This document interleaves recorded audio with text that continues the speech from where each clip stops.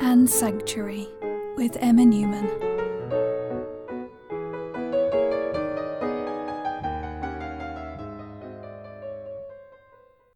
Hello, my lovelies. Oh, it's awful out there, isn't it?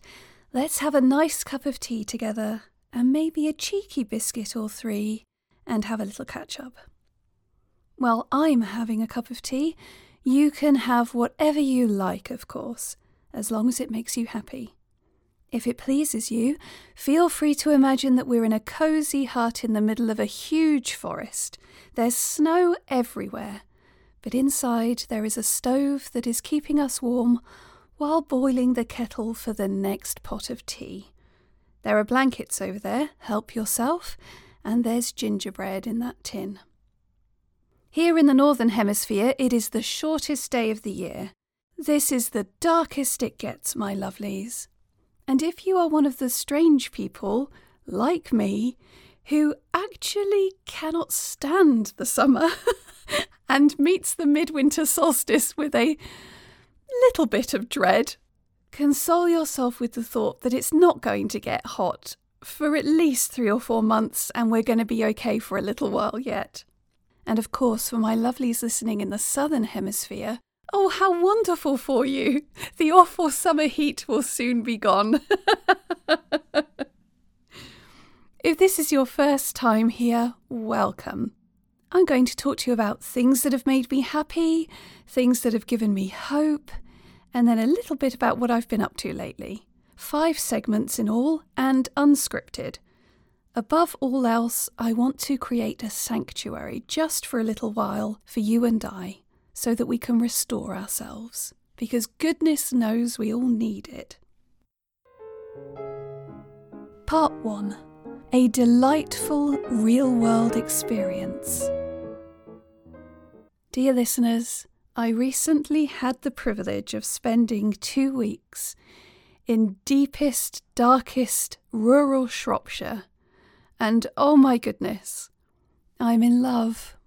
You know those books or movies where there's a story told by somebody where they describe how they met somebody and then they go, oh, I saw them and I knew that I was going to marry them. This is exactly how I feel about Shropshire. I'm not saying I'm going to marry Shropshire, though, like Jake in Adventure Time talking about wanting to marry his bed. That's how I feel about Shropshire. I have been to the place that I will live one day. Maybe that's what people mean when they have these moments in books and movies, that they know, looking at that person, that is who they are supposed to be with, who they want to be with. Oh, it seems deeply suspicious to me, but anyway, this is exactly what happened with me in Shropshire. I'm going to live there one day. It's beautiful. The reason I was there was because a friend of mine, a very dear friend of mine, was house sitting for a work colleague, and they have this cottage really in the middle of nowhere in this valley in the middle of the Shropshire Hills, which is an area of outstanding natural beauty. Yeah, it has an official designation of being proper lovely. And she didn't want to be there by herself because it really is in the middle of nowhere, and my goodness, it's dark at night. And being a writer and podcaster and all of the other silly things I get up to, obviously I can work anywhere, so I said that I would. To get to this cottage, the last 3 miles of road are single width. And normally that would make me incredibly stressed, but so few people live in the Shropshire Hills that you very rarely get traffic coming in the opposite direction. It is so sparsely populated, and the thing that's wonderful about this cottage is that there is a river running at the bottom of the garden, several metres below the cottage, so you never worry about floods, which is good because it rained a lot at various points, and the river rose, quite a lot on a few days. This cottage is in a forested valley, and because of its situation near the bottom of the valley, when you look out of the window, any window in the cottage, all you see is green and golds and coppers of late autumn. It was so good for the soul. I went out walking every day, and I'm someone who never remembers to take pictures of anything. I've had so many amazing experiences and I have no photographic record of them whatsoever. But there was something about Shropshire that just made me go, I need to take a picture of this. It's so beautiful, I must record it. About every 2 minutes. So my walks were like twice the length that they would normally be, because every couple of minutes I was like, oh, that's so beautiful, and I'd have to take a picture. It was just so soothing to be in a place where there was no man-made noise for the 99.5% of the time. The only time that I heard noise was the local farmer on his quad bike occasionally riding past the cottage to go and collect the sheep. And 2 or 3 cars a day, if that, and 1 plane. Beautiful, beautiful place. I posted a few pictures on Instagram and someone said, don't let anyone else know. Keep Shropshire a secret. And it does feel like that. It does feel like the county that the rest of the UK forgot. And that's part of why I love it so much. It's so sparsely populated. I feel so lucky that I had the opportunity to do that. And I was very lucky that my dear friend that I was keeping company loves cooking and was happy to cook every night. It was bliss. It was absolute bliss. So yes, now I know the cottagecore life is for me as remote as possible. Not too remote though. There was a small town about 3.5 miles away, which was very artsy, had lots of art galleries and a beautiful bookshop, and I thought, yeah, this is the right balance for me. Having other creative people nearby, but the nearby being several miles. Oh, bliss. Part 2. A delightful creative work. I've been lucky enough to consume many delightful creative works of late, but one of the ones I wanted to talk about today is a YouTube series called Unfinished London, and it's by a chap called Jay Foreman. And I understand that he has done live shows where he does clever things with music and lyrics and things, and potentially stand-up comedy. I'm not entirely sure. I haven't consumed any of that stuff. The only stuff that I've consumed by Jay Foreman is the Unfinished London series and also Map Men, which is a YouTube show that he does with a friend of his, which is also excellent and funny. The thing I love about Unfinished London, and I will put a link to this in the show notes, is that it's genuinely informative and interesting, but it's presented in a really comic way, and it just really appeals to my sense of humour. Just that he, throughout, gently takes the mickey out of all documentary presenters ever, and lovingly makes fun of all of the tropes of, what happens when people walk towards camera whilst delivering the next bit of information.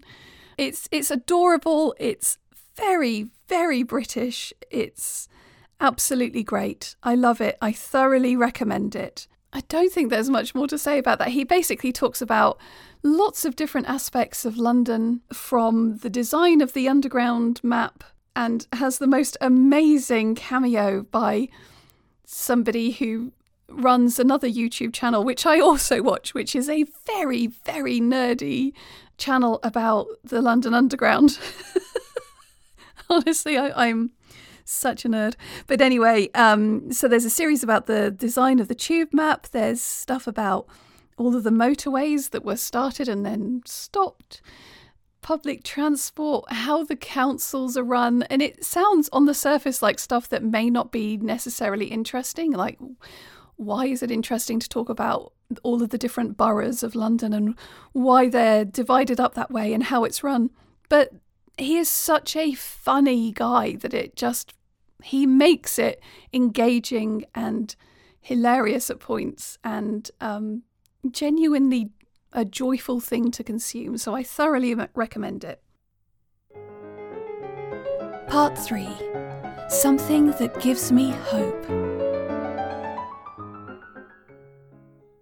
One of the other wonderful things about my trip to Shropshire is that it was actually the halfway point between where I live and where my dad lives.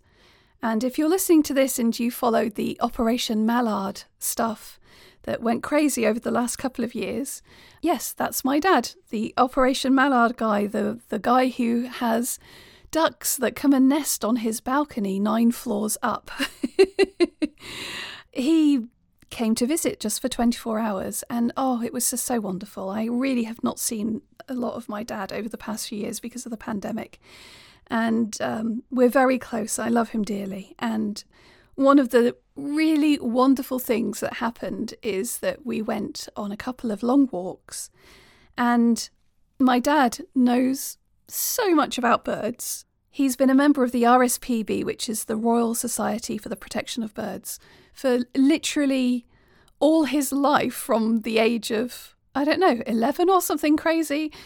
And anyway, we went out for a walk. We did 2 long walks in the valley, and I'd seen a few days before he came these birds of prey flying down the valley, and my friend and I weren't sure what they were. And I thought, well, I'll ask my dad. My dad will know. And of course he did. They were red kites. And we watched them. There were 5 of them. And he speculated that it was actually a mating pair and 3 young, because they were all clearly flying together and hunting down the valley.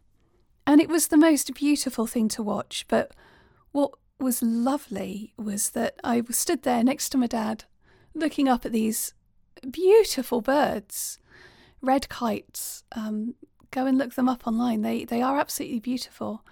And he smiled and he said, well, there's a success story. And I thought it was a strange thing to say, and I asked him what he meant by that, and he told me that they were once an endangered species, and the fact that we were seeing so many in the valley proved that the efforts to reintroduce them across the country was actually working. So I came home and I did a bit of research. And on the RSPB's website, there's a whole page about this. And the red kite is subject to the longest continual conservation project in the world, which I didn't know. In the 1980s, the red kite was one of only 3 globally threatened species in the UK. And so it was a high priority for conservation efforts. That's a quote from their website. So basically, in the 1990s, they introduced 93 birds, 93 red kites that had been bred in Sweden and Spain, and introduced them to Scotland and England. And in the early 90s, they had their first successful breeding and have just continually worked to try and increase the population. And the fact that these birds were in Shropshire showed that it was a success. And I saw them lots over the 2 weeks that I was there. And so, yeah, it was a success story. It is a success story in that valley in particular, but for the red kite in general. And it does give me hope that when the right efforts are made, when people realise that there is a problem and make active efforts to conserve habitats, to remove threats in the environment, to outlaw the stealing of eggs, etc., that these things can be successful. And it was a really lovely moment, actually. Probably one I'll remember for the rest of my life, of standing in the most beautiful place, surrounded on both sides by forested hills, and looking up into this beautiful blue sky and seeing the shapes of these 5 red kites and hearing their calls as they flew down the valley, and my dad looking up at them and looking so happy.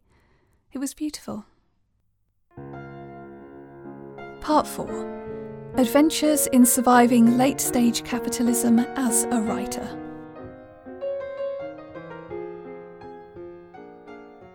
Oh my life! I've been so busy! That's why there has been a bigger gap between the last episode and this one. And just as an aside on that, I mentioned online yesterday that I was trying to forgive myself for the fact that there'd been a delay in the next episode, and somebody replied and said, "Don't worry about it. I've been saving up your episodes to listen to all in one go. So when you release them, the schedule you use to release them doesn't actually make any difference because they are just there waiting for me for when I want to go and listen to them all." And it suddenly occurred to me that I have been thinking about podcasts in terms of a very old-fashioned kind of attitude.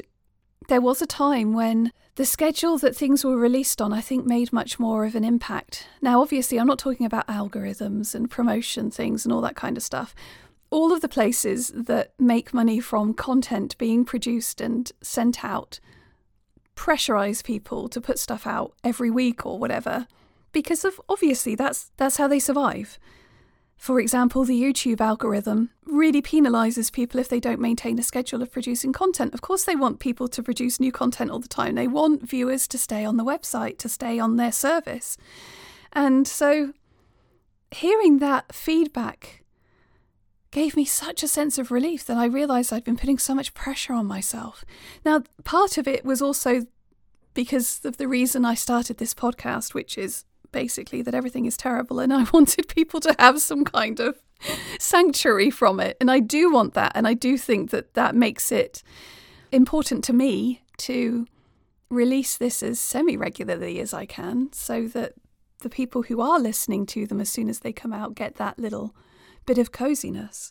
But I am very busy and under a lot of pressure to try and survive myself as well, because times are tough. So I was trying to keep this to a fortnightly schedule, and I am still going to try to do that. But there may be longer gaps where I have a lot of work on, like there has been recently. And in the grand scheme of things, when people stumble across a new podcast, they don't worry about what the gaps were between the different episodes, right? So I'm recording this today after finishing a huge amount of work over the last 4 weeks and feeling really enthusiastic about talking to you about all of this stuff. And it was such a lovely feeling, because there's nothing worse than people being ground into the earth, trying to keep a production schedule. Surely it's far better for us to talk about things that we're enthusiastic about when we have the energy and the breathing space to do so. So, yeah, I was thinking about that a lot this morning, because I actually planned to do something else today. I have a couple of other things that are jostling for my attention. But I thought, actually, no, I really feel like recording an episode, which I haven't for a few weeks because I've just been too swamped. And yeah, I think that's important, because I would like to think that you all hear it in my voice, that I want to be here, I want to be talking to you, that I want to be giving you this kind of audio hug, as it were. Anyway, so the last 4 weeks, what have I been up to?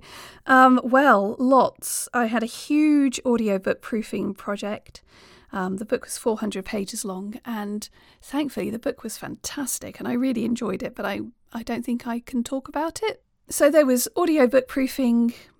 There was a really important and exciting proposal for a project that was to try and gain funding to do a project that I'm very passionate about, that took up a lot of my time in Shropshire, and it looks like it's going to be successful, but I am not able to talk about it yet. All I will say is that it is not related to writing, so apologies if you are waiting for my next book. It's going to be a long while yet. It's actually to do with podcasting, and I will tell you about that as soon as I am able. What else have I been doing? I've been doing a lot of reading and thinking for my utopian novel. This book feels different. It feels like it needs a lot of thinking deeply about stuff before getting to the page. And I'm not saying that any book I've ever written I've never thought deeply about. I have. But this feels like it's on a different level. All of the science fiction books that I've written before in the Planetfall universe, I did a lot of thinking about technology and how it could plausibly evolve and what the impact of that could be on society when it intersects with greed and capitalism and etc., etc. Whereas writing the utopian, it feels like there's a lot of different kinds of thinking, because I'm effectively trying to imagine a world post-capitalism, and, that's quite hard, isn't it? Lots of people have been talking about how hard it is to imagine a world outside of the system that we're all trapped within. I'm really enjoying it a lot, and I am developing new opinions about the purpose of utopian fiction and how we approach it that I don't think I should talk about yet, because this is the most I've ever talked about a project before finishing it. Usually I don't like to talk about it at all, but I am keen to let you know what I've been working on. There are 2 other big projects that I have made significant progress with in the last 4 weeks as well. One of which is that I actually finally got my art up for sale online. Yay! It's something that I've been wanting to do for a long time, and I had to overcome technical challenges, logistical challenges, but the hardest to overcome was actually my own brain weasels about selling my art online. And funny enough, all of the research I did about different shop options, etc., all became completely irrelevant because I realised that on Ko-fi, I have a Ko-fi account, and back when everything went crazy with Operation Mallard, I used Ko-fi to raise £500 for the RSPB. And the community manager at Ko-fi became aware of what I was doing, gave me a gold membership for free as a well done for doing something nice. And as part of a gold membership on Ko-fi, you can run an online shop and they don't take a cut. Now, obviously, one has to pay for the gold tier membership on Ko-fi or gold level account or whatever. And I was very lucky that it was gifted to me. But what it means is that there is a very, very easy to use shop interface, and I don't have to pay a percentage of what I earn through the shop to the platform, which is great because, every pound counts at the moment. It really does. And so I had 8 pieces of art that were left, only a very small number of paintings and my little book dragon. I've got some other sculptures, but they're a bit too fragile to send in the post. I think I'm going to keep those for art shows at conventions. But yeah, the last paintings that I have available and my book dragon went up into the shop. And in the first 3 days, 4 out of the 8 sold, which I was thrilled about. So the way that I've been approaching it is that when I've put stuff live, I tell my patrons about it first. And then my newsletter subscribers, and then general social media. And that will be what I do as I go forwards when I have a chance to create new things. So there are only 4 items left on there, and I am really, really pleased. I haven't done a lot of promoting online because it's coming up to Christmas. There are lots of postal strikes here in the UK, which I fully support. And there are lots of packages that are being built up within the postal system. And I thought, this isn't the time of year to, add to that. I'm only doing UK posting at the moment because I'm still looking into different postage options for international sales. It just is so expensive. It's such a minefield. So I'm still researching that. And then the other big project that I've made a big amount of progress with is the Planetfall short story collection. Yay! This is new territory for me. All of the stuff I've ever had published has been through traditional publishing, and I've worked with teeny tiny presses right up to huge publishers like Penguin and Galans. I don't have any experience of self-publishing, and this is my first foray into that brave new world, and it's actually proven to be a lot easier than I thought it was going to be, which is really nice. I have recorded all of the stories and the author interview that is going with the collection. And that was my last proofing of the manuscript. And it was a very good way to proof because even though I edited it like 3 times before I recorded the audio, I still found those last errors when I was recording. I hope that is the vast, vast majority of them. But I know that even in traditionally published books, 1 or 2 of the little blighters still get through. But I've done my best. So those are all recorded. The book cover is nearly finished. And I have finished the formatting for the ebook. And I have got that uploaded ready to go as soon as the book cover comes out. And because I want to give myself time to edit the audiobook and release it all at the same time, I'm setting a release date of the 31st of January 2023. When I get the book cover, which will hopefully be very soon, I will be able to set up the ebook for pre-orders. And I will obviously let people know in my usual channels. And of course, being me, I'm really nervous. I don't know why. I hope it, reaches people who want to read them. That's all I can ask for. I am going to look into print options once I've got everything else sorted out, but my priorities are ebook and audiobook. Oh, and the other thing I did, of course, was I finished recording Good Neighbours for Stephanie Burgess, which is a just gorgeous, cosy, supernatural romance. Such a lovely project to work on. That was the other thing I've done over the last few weeks, is finish that. Not enough writing. We'll hopefully be able to correct that in January. Part 5. Delicious Nerdery.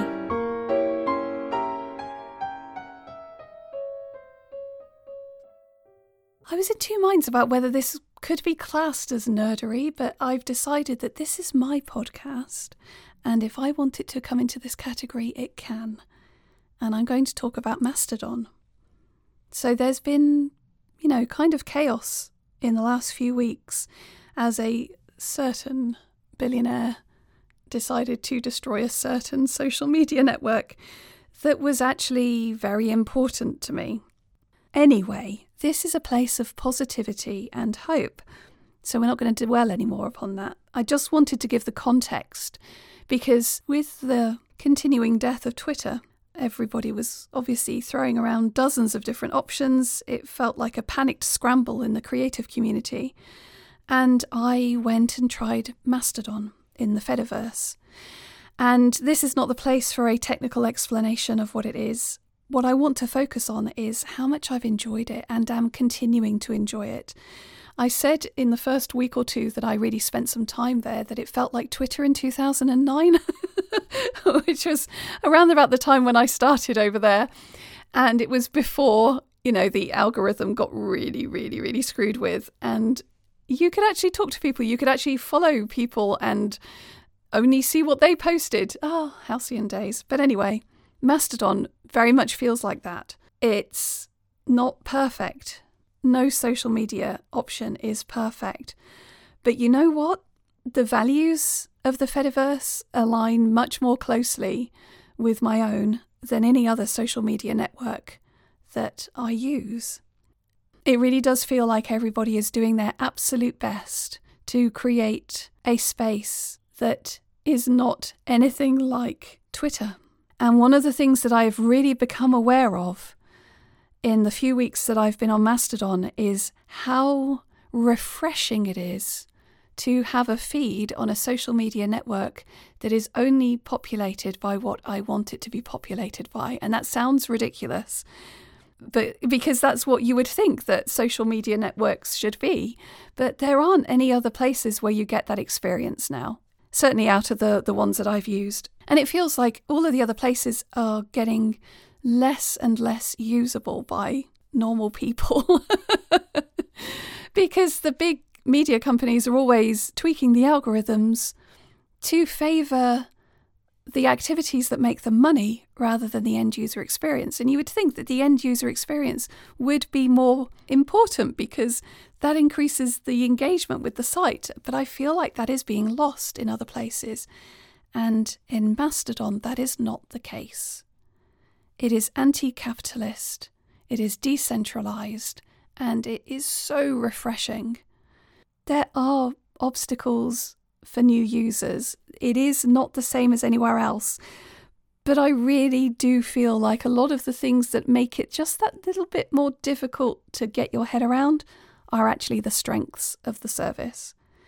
I'm not going to go into lots of detail about that. Perhaps there's another place I could do that one day. But anyway, I am on the instance mindly.social.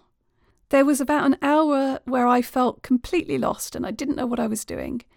That first entry into using Mastodon is hard when you're trying to find an instance. There's one called wandering.shop, which seems like it has all of my author friends on it. And it's like, oh, that feels like there's a party over there that I didn't know about. And dice.camp is a place where there are lots of role players and RPG creatives. Again, somewhere where I would feel very at home. But I'm on a different instance, and it doesn't matter because I can follow people who are on both of those instances, and it's not an issue because of the way that I've been using the service. So yes, I am spending more time there. Funnily enough, a place which is not controlled by an algorithm is far more enjoyable to spend time on. And I have had such a positive experience and many more conversations there than I have on Twitter for years. It's early days. People are figuring this out. There are obviously going to be problems.